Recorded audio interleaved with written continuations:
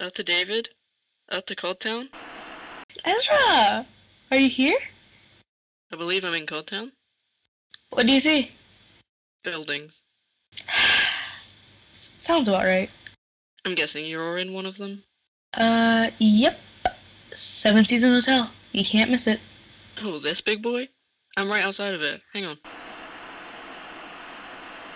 Hey, we should probably stay here for a while. I mean, it's got everything we need. Sounds good. Good morning and welcome to our broadcast. Today is Monday, June 4th, 2040. Still. And oh, yes. I just realized our show has no name. How about fake news? Ignore him. He hasn't had his coffee yet. Who are you even talking to? It's the evening and I don't drink coffee. Also, how do you know the exact date? I haven't even thought about that in months. I'm talking to our listeners. And I guess you can say I have a really good sense of time. How do I know you're not just making it up? You don't. I have this internal clock or something. Can I see it? Can you? Oh, I see. You're joking. Anyways, once again, welcome. Welcome to something new. Something hopeful. Coming to you live from the top floor of the Seven Seasons Hotel. That we are. And oh, I almost forgot to introduce our guest, who has just entered the room now. Benjamin, say hi. Benjamin? Wait, what are you fellas doing up here? It's kind of dusty and cramped. Better signal. All right. I see you've made yourselves at home, chairs and everything. Yeah, it's really cozy. You must spend a lot of time up here. I know I would if I owned a hotel. Ladies and gentlemen, Benny, proud owner of Seven Seasons, Codtown. I wouldn't say proud. Ominous. Benny, do you have any idea for our show's name? You can even host it with us. Do you think anyone's even listening? We don't know. Guess we'll never know if we don't try this whatever this is. Think of it like this. It's the start of something hopeful. A beacon, if you will. Something that will hopefully lead to something substantial. Do you realize that you just gave the definition of the word overture? Rather poetically, I might add. Whoa, Benny. You never told me you were a walking dictionary. Ignore him. I like it. Thank you, David. Well, hello.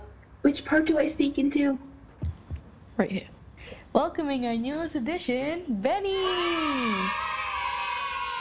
Pleased to be here? That's the spirit. So, Benny, tell us a bit about yourself.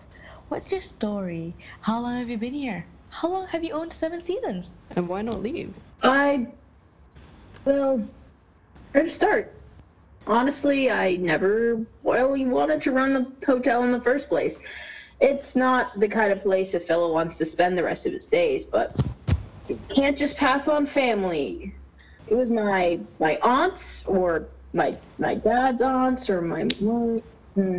She owned it for years before she passed, and as the oldest living relative, it's my job to clean the place up. Anyway, I'm planning on selling the place as soon as possible. Well, after I've cleaned it. I've only been here, a week now? I've lost track of time. A week? So, your family is still alive? What do you mean? What's the use in looking after a hotel that no one's gonna stay in? Well, that's harsh. Look there. It's a small town, but Seven Seasons is the place to go for travelers from all over. This place gets its fair share of guests. Us included? Yes, that reminds me. You lot forgot to check in. Or book a room, for that matter. Whoa, I had no idea you had to book stuff still. My bad. You see, the phone lines on the internet have been down for the past few months, so, cut me some slack. Internet? 2 months? That can't be right. I got a call just a few days ago. From whom? The confidentiality clause states that I cannot say. Last time I checked, laws don't exist. What? Hang on.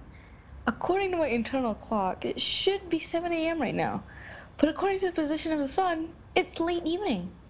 That's crazy, man. You're right. That's complete and utter nonsense. Yeah, you're right. I'm probably losing it, yeah. This is the first time I've seen people. Like ever? Have you been living under a rock or something? Nope, I've been here for the past 2 weeks. So then where were you when the apocalypse hit? What? Ezra, can I speak with you in private, please? Sure. Hello, listeners. This is some high-tech stuff. I don't want to touch it in case it explodes. But who wants to hear about my favorite actor, James Dean? All right. No one can respond. Treat that as a rhetorical question, then. I assume all of you do want to hear about James Dean. James Byron Dean was born February 8th, 1931, and he died 3 years ago in a car crash. He was from Indiana, and my favorite film by him has to be Rebel Without a Cause, which came out 3 years before his death, which he starred as a troubled teen named Jim Stark. The two other roles that defined his stardom were Loner Cal Trask in East of Eden, which also came out in 1955, and the surly ranch hand Jet Rink in Giant, which came out 1 year later. So, Benny, we've decided that, You have some serious mental issues, man. Ow. What in God's name? we think you may be suffering from a form of amnesia. You see, I've come across it before. Back in when I was in Italy, I came across a patient of the same diagnosis. So I have extensive knowledge on the subject. You will be okay. I know how to alleviate the symptoms of this. Mm-hmm. Yeah, what he said. I came to that conclusion too. We did that together. Our brains operating as one unit. No way, I'm fine. I can recall perfectly what happened yesterday if you like. Please don't. I woke up at 5 a.m. sharp. I ate sardines for breakfast while listening to Frank Sinatra on my father's old record player. Then I cleaned. Okay, you're fine. I get it. He's not. You see, this is typical of an amnesiac. His brain sort of like resets after a certain amount of time has passed. However, a day is a peculiar amount of time for people with this condition. Assuming you've obtained damage to your short-term memory, this makes no sense as a short-term memory only has a duration of a few seconds. How could you possibly recall up to a day? What are you looking at me for? I don't know shit about brains. I'm just thinking. Guys, fellas, I'm fine.